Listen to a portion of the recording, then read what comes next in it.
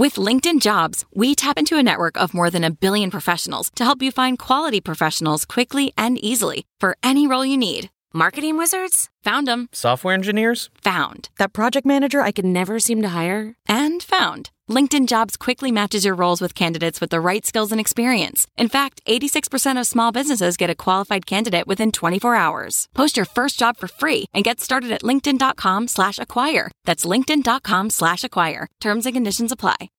As you write your life story, you're far from finished. Are you looking to close the book on your job? Maybe turn a page in your career? Be continued at the Georgetown University School of Continuing Studies. Our professional master's degrees and certificates are designed to meet you where you are and take you where you want to go.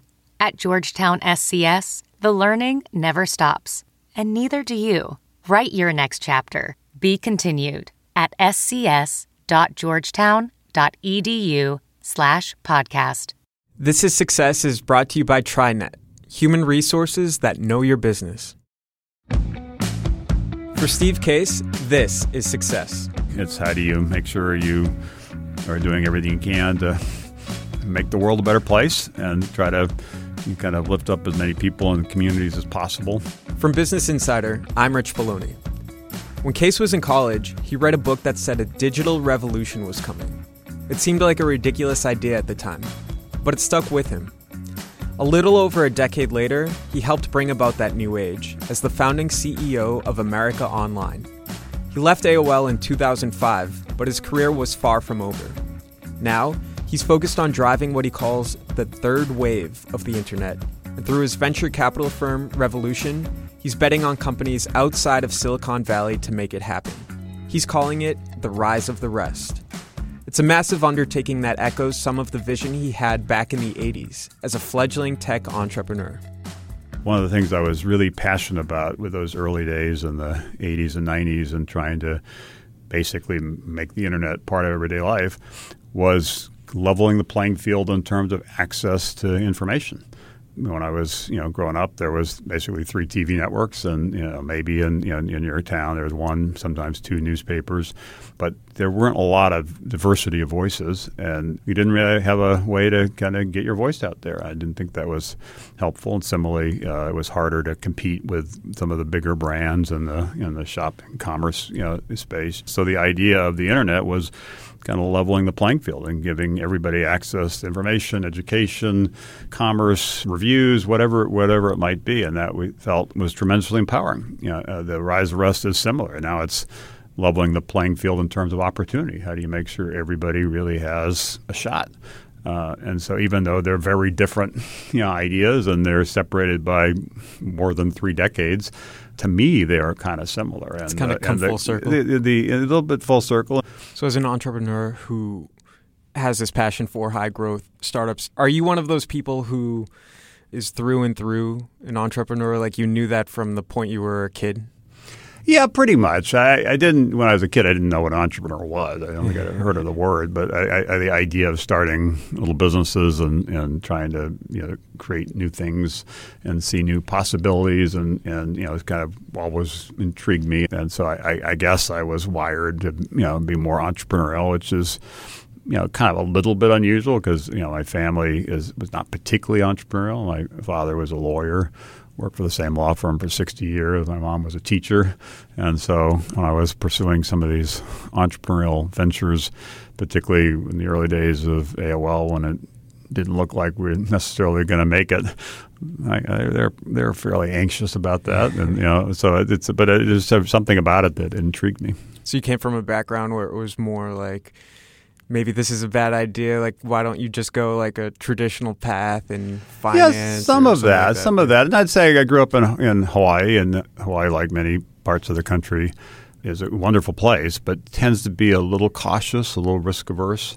That fearlessness, that sense of possibility that does exist in places like Silicon Valley, doesn't exist in many parts of the country and didn't certainly exist where I was growing up. So some of it may have been just a broader cultural kind of dynamic.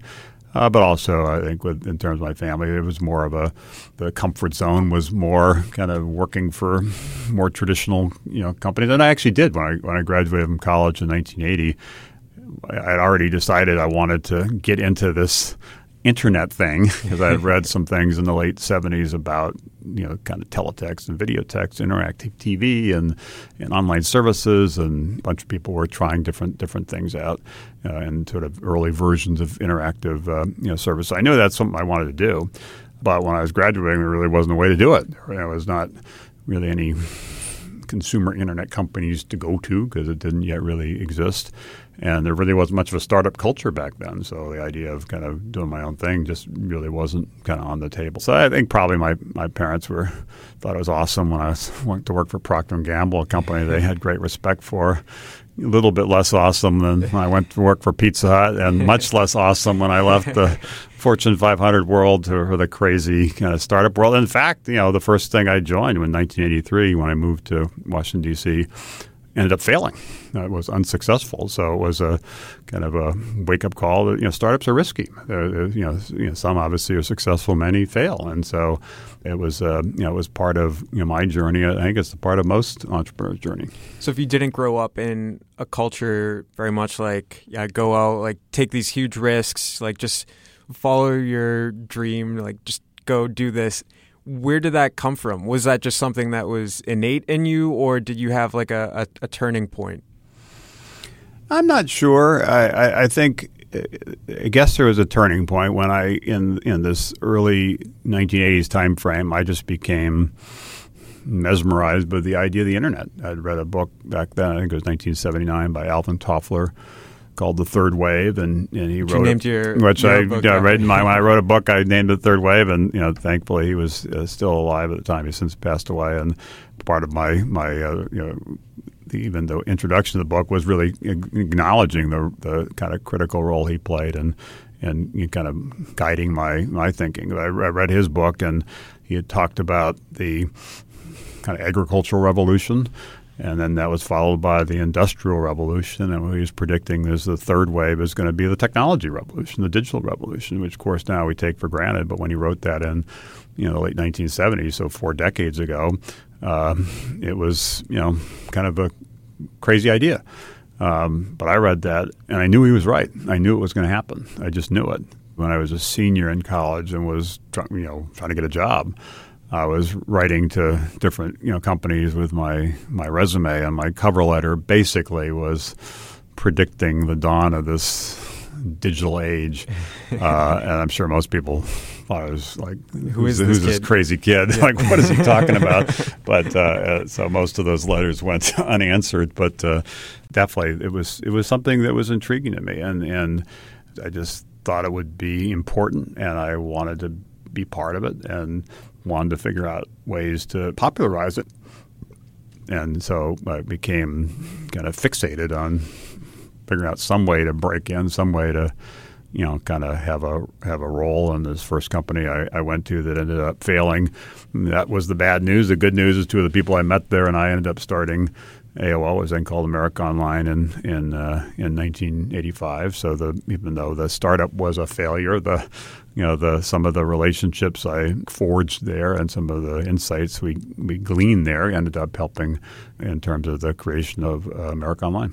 When we started AOL in 1985, only 3% of people were online, and they're online an hour a week. And so it was a concept. The reality is people weren't online. Most people didn't think anybody would want to bother getting online. Like, why would somebody go to the trouble of buying a personal computer so they can type a message on a keyboard to somebody when they can just pick up the phone and call somebody? Like, why? That's not going to ever work. And that skepticism was there for more than a decade. And finally, the idea of the internet, kind of took off, and thankfully, at that point, AOL was well positioned and kind of got America Online. And at our peak, about half of all the internet traffic in the United States went through AOL. But for a decade, most people didn't believe. I have that similar sense, that deja vu sense when I'm talking about the rise of the rest. I recognize a lot of people are skeptical, but we hope to prove them wrong. Yeah, and we believe we will prove them wrong. And maybe there is some part of my personality that sort of, when people say it can't be done, that's sort of the challenge. And so, okay, well, we'll see about that. Head of AOL, when you were at Quantum Computer Services, so this was your first tech company that you were helping build up. You were saying how that didn't work out well. You were working with Apple, but there was a lot of bumps along the way. Just looking at that experience, what did it teach you ahead of AOL? How did it prepare you for building a company that became huge? Well, the early days of when we started what's now known as AOL in 1985, initially the name was Quantum Computer Services. And the initial strategy, and it was true for the first several years, was essentially to partner with personal computer manufacturers to create custom, almost private label online services for each of them. So that really was our strategy. We weren't able to raise much capital. I think our initial venture capital raise was about $1 million. At the time, there was a company called Prodigy, backed by IBM and Sears, and they had committed $1 billion to launch Prodigy. So our $1 million was not going to, beat the Prodigy $1 billion. So rather than try to compete head to head, we decided to kind of have this strategy of partnerships. And so for the first several years, that was how we built the company. It was on the back of these partnerships. And so they actually worked quite well and took us from this startup to actually being a real company. But one of the key partnerships was with Apple. We had licensed their brand name to create this Apple Inc. Service. And not long after launching it, they decided they didn't really like the idea of kind of having some other company use their brand. I don't think they had licensed their brand to anybody else before. I'm not sure they have since. So it was frustrating and kind of scary because we thought that was going to be a big part of our growth for the next few years.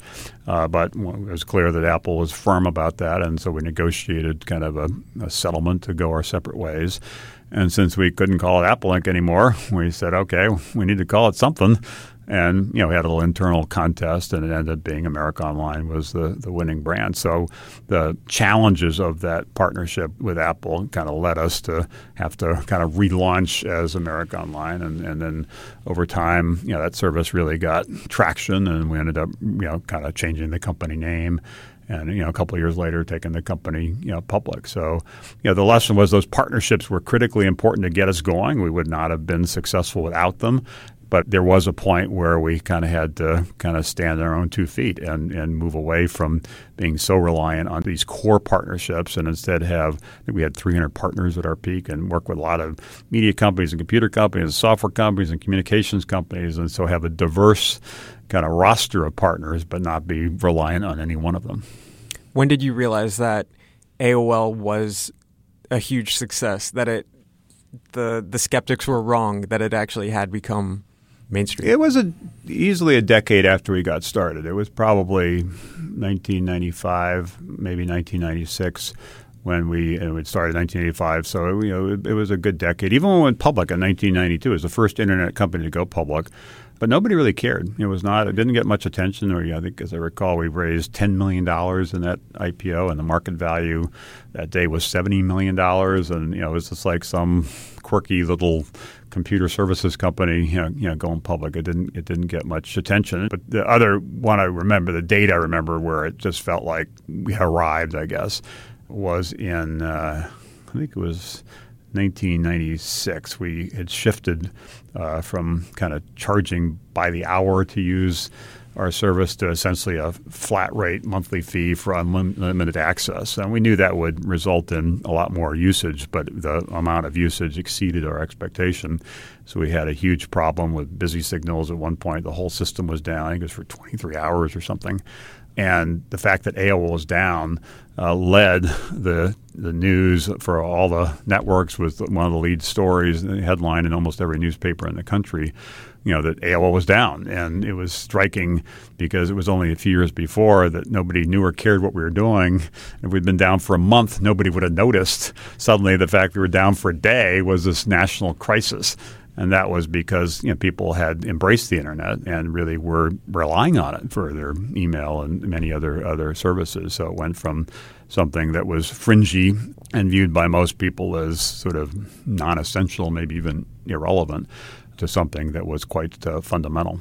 And then shortly after that, you started ending up appearing on like magazine cover after magazine cover, like not only AOL becoming part of the mainstream, but you became like the face of the company. How did that feel to you when that started to happen? It was a little weird. I did feel that from the early days, because that people were a little, I wouldn't say scared of the technology, but a little uncertain about the technology in terms of the internet and what it was going to be like. And it just seemed this computer stuff seemed a little forbidden to some people or just a little, scary to people, that we needed to make sure that AOL had a friendly face and that everything we did in designing the software and the services were try to make it more engaging, make it easier to use, more useful, more fun, more affordable. Part of the reason we even had the people signed on the welcome message of welcome and you've got mail was to make it feel more personal, make it feel more human. And as part of that, I concluded that I needed to kind of be the face of this service, and I needed to be kind of like in addition to being the CEO of the company, kind of the mayor of the community. So I'd write letters to our members every month with updates on what was happening, not just with AOL, but more broadly with the evolution of the internet. And then I became a more visible spokesperson, not just for AOL, but for the medium at large, and started getting involved in the late 90s on some policy issues, including, as the internet kind of came of age, how do you make sure that the right policies are put in place? So I went from being, kind of relatively unknown to being, quite visible. We'll be right back after this message. Incredible starts when you have an expert who knows your business. It starts with TriNet, human resources that tailor a strategy for success for small and medium-sized businesses. So no matter what industry you're in, you can grow with confidence. See how TriNet's industry-focused HR can give you more at TriNet.com. Incredible starts here. TriNet. We're back. A few years into his tenure at AOL, Steve Case was leading the digital revolution. It's something I had been thinking about for many years, and by the time it really took off, it had been 15 plus years from the point where I first became curious about this in 1978, 79, to the point where in the mid-90s things really started to take off. In the late 90s is when things really accelerated.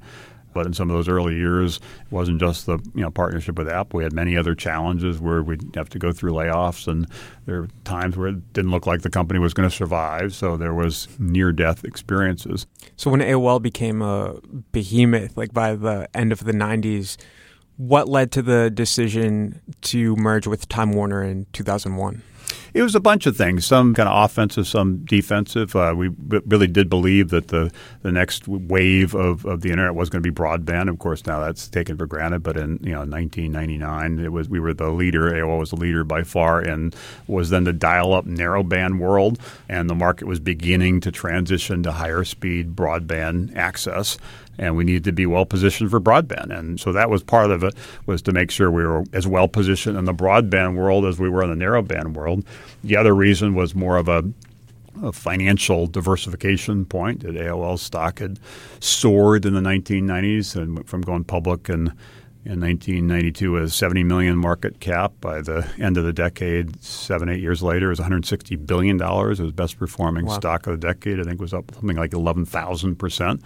And so by merging with Time Warner, and our shareholders ended up with a majority of the combined company, instead of having 100% ownership of a company, the AOL alone, I think it was $5 billion of revenue and $1 billion of profit. The combined company with AOL and Time Warner was more like $40 billion of revenue and $10 billion of profit. And so that was a more diversified mix of businesses also was something we thought was important to kind of protect us on the downside. So strategically, it made a lot of sense.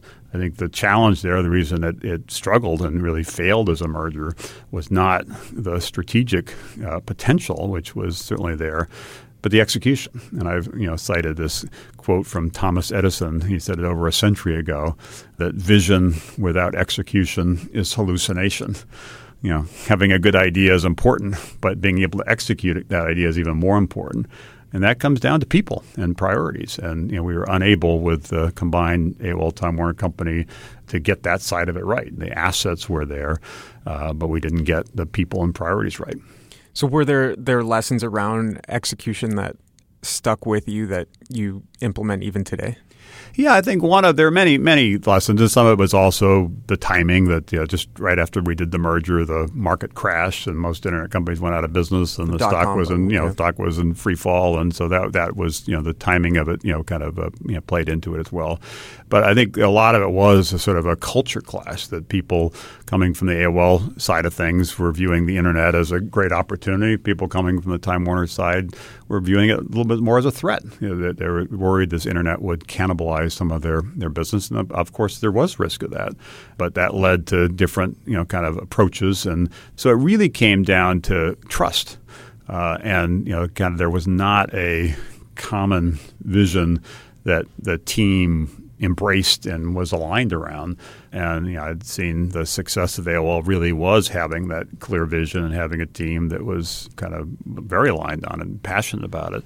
Instead of running it as one company, it really was run as independent divisions that each were doing their own thing. And there was more of a bias towards playing defense to protect what was there and make the near-term kind of numbers work, and a little less of playing offense to kind of seize the opportunity. So I think that was a difficult chapter, and certainly difficult for me personally.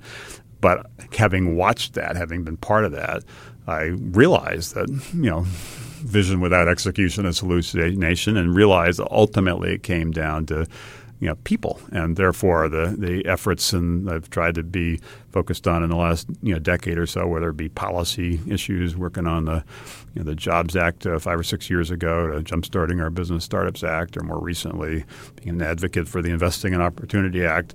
I've spent a lot of time talking to Democrats and Republicans and trying to build relationships, trying to build goodwill, trying to build trust. So there is more of a willingness to at least listen and perhaps kind of buy into things. And in this period too, you've noted before how like in 2000, Vanity Fair named you the #1 person in their new establishment of like movers and shakers, and then just a couple of years after that, the media had kind of turned on you, blaming any struggles within Time Warner, like mostly on you.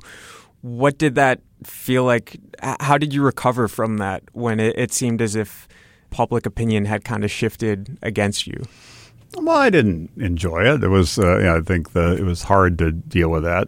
And the Vanity Fair thing was particularly kind of odd because I think it was 2 years running I was like #1 on their list, and then suddenly I was off the list altogether. It kind of went from being this kind of important person in the world to being kind of irrelevant. And I understood that kind of goes with the territory. It's the nature of how these things kind of work.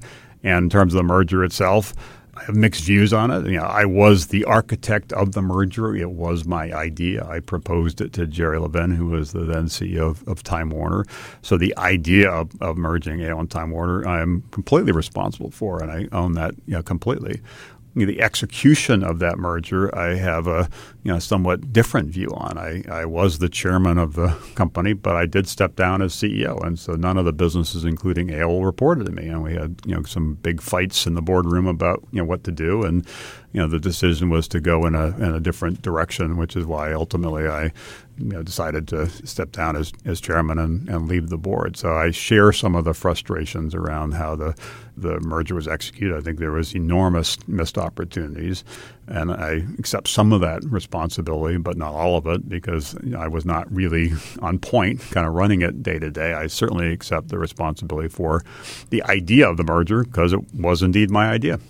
When you left AOL and you resigned from the board at AOL Time Warner, that was back in 2005. Like, you could have done like a much more traditional path, like maybe go on some boards, start another company, or just have even a more standard venture capital firm. But like with Revolution, it became something where you're like traveling the country in a bus, like investing in all of these different cities that are usually overlooked. Like, were you just like trying to make things more difficult for yourself?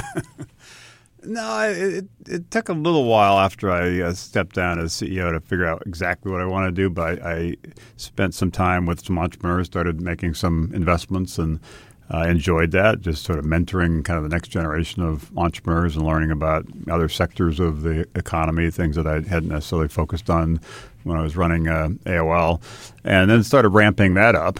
But it, definitely the whole idea of, bus tours and the rise of the rest, just sort of was motivated by a recognition that right now it does matter where you live in terms of whether you have an opportunity to pursue the American dream. That it's crazy to me that 75% of venture capital goes to just 3 states, California, New York, and Massachusetts, and the other 47 states are fighting over the other 25%. These are big states like Michigan, Pennsylvania, Ohio, each get less than 1% of venture capital last year, and California got 50%. So that just doesn't make any sense. There's a fairness aspect to it, but also just a kind of a opportunity aspect to it. How do you make sure that we really are leveling the playing field and we really are trying to back entrepreneurs everywhere, across the country, across many sectors of the economy, so that we can continue to be the most innovative entrepreneurial nation in the world, and we can try to create jobs everywhere, not just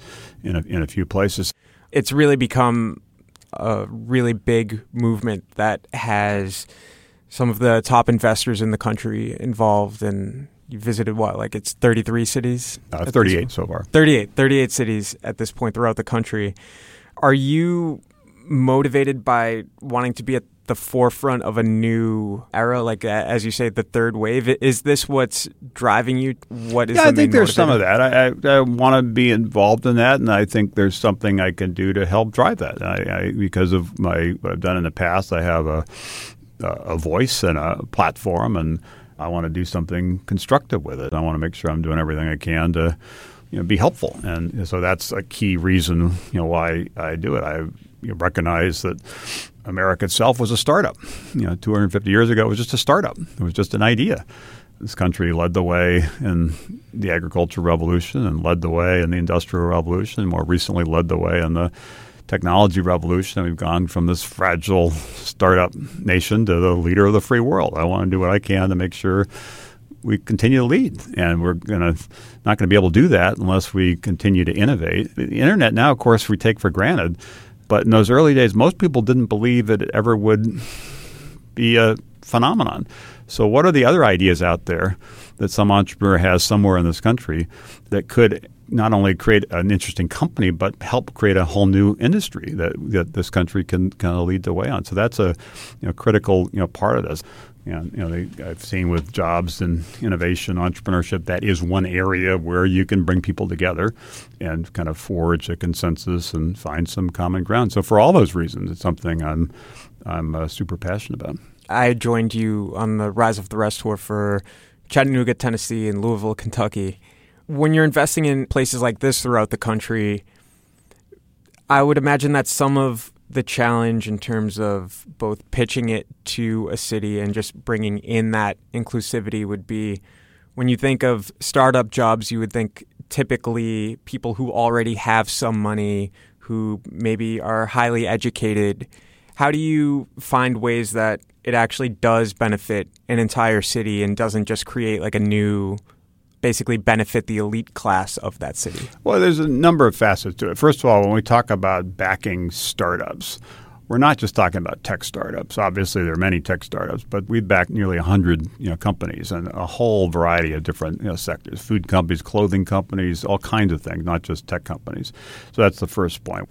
The second is to recognize that the startups aren't just creating jobs directly within those companies. The data suggests that for every startup job, there's 5 other jobs created. It could be construction jobs for people building homes, or it could be kind of service economy jobs, restaurants, other kinds of things. So they have a kind of a flywheel effect, and they create other jobs in the community that are critically important. At the same time, and we've said this in really every city we visited, it does require intentionality. It does require making sure that you really are trying to make sure that you have a diverse mix of entrepreneurs that you're engaged with. There have been audiences as I've traveled around the country where I've looked out, and it's 100% white guys. Last year, over 90% of venture capital went to men, less than 10% to women.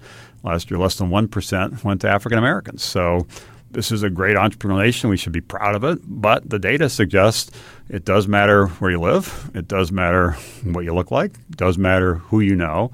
whether if you have an idea, you really can turn into a company and really have a real shot at the American dream. So we have to figure out ways to kind of level that playing field and be more inclusive. So it's kind of like rethinking the concept of entrepreneurship in America, basically. Yeah, no, entrepreneurship, it takes many forms, and the small business sector is obviously important, accounts for a lot of jobs. Some of those small businesses could end up being big businesses. Every Fortune 500 company starts as a startup. So some of those small businesses, if they are, kind of have access to capital or mentoring or partnerships or other ways to accelerate their growth, could be big. You mentioned being with us in Chattanooga. The winner of our pitch competition there, FreightWaves, was basically building a Bloomberg data system for the trucking industry. And I didn't know this till I got there, but as you saw, Chattanooga is actually kind of like the Silicon Valley of trucking. A lot of big trucking companies happen to be in Chattanooga. So if you're building a data system, platform for the trucking industry, doesn't it make sense to be in Chattanooga where people understand trucking and the big customers, the big partners are kind of right around the corner? It seems like that's an advantage to Chattanooga. And we're seeing this in other cities as we're going around the country, that they're building on their unique skills. And so it is happening. We just need to tell those stories and get more people understanding what's happening in these communities and backing these entrepreneurs, including the investors, because the capital they need to start and scale their company is harder to get if you're in these, what some call flyover country. And as a result, there's a huge brain drain where people who grow up in those places end up leaving. So how do we slow that brain drain? So keep more people in the region. People are able to stay where they want to stay. And even how do you trigger a boomerang of people who left now feel like maybe it's time to come back. Maybe it's time to come home. When you look at your entire career and then where you are now, how do you personally define success? I think it's about impact, and I do have a desire to have a broad impact. And so trying to kind of reach more people in more places, whether it be with the internet or more recently with the Rise Rest, it's trying to have the broadest possible impact. And I want to try to maximize the impact I have.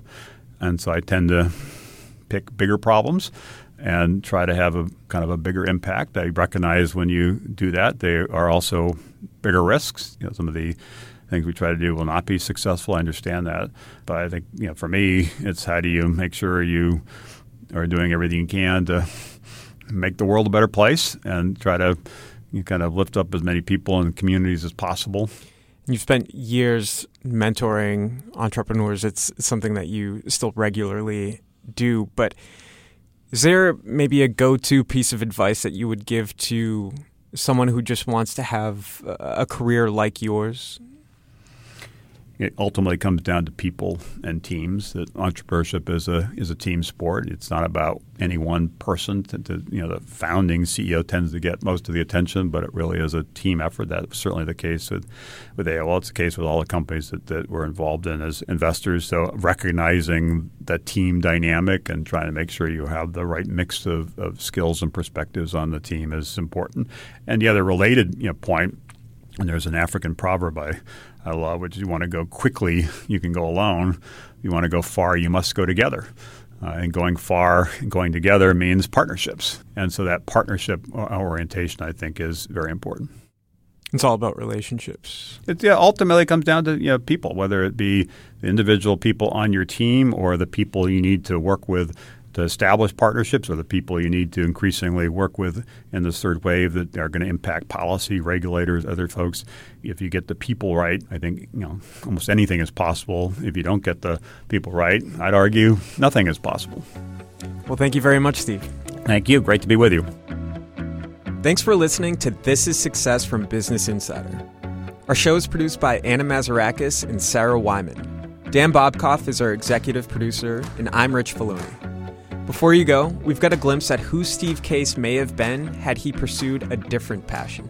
I almost went into the music business. If I hadn't gone into the technology business, I was quite smitten in my high school and even some college years, and did some concert promotion and other sorts of things. So I could have gone into that. Were you in a band?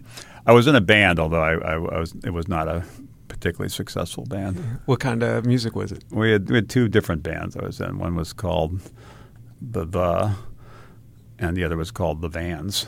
And I was the well, that was a pretty good name. I must admit. And I was the lead singer, but couldn't really sing. So I decided that was not a great career move. Next week on the show, we've got Refinery29 CEO Christine Barbarick. Initially, the idea of building a media startup sounded like the last thing she'd want to do. But she decided to hear a pitch from her soon-to-be co-founders over drinks. I literally left those margaritas with Philip and Justin, and I was like, oh my God, I have to do this. Subscribe to This Is Success in Apple Podcasts or wherever you listen to catch that episode and explore our archive. Please leave us a rating and write a review. It helps others find the show. This Is Success is a production of Insider Audio. Let's jump into Peppa's world of play. Look for spring flowers, hunt for muddy puddles, and bravely explore exciting places with Peppa playsets. Peppa Pig, inspiring kid confidence.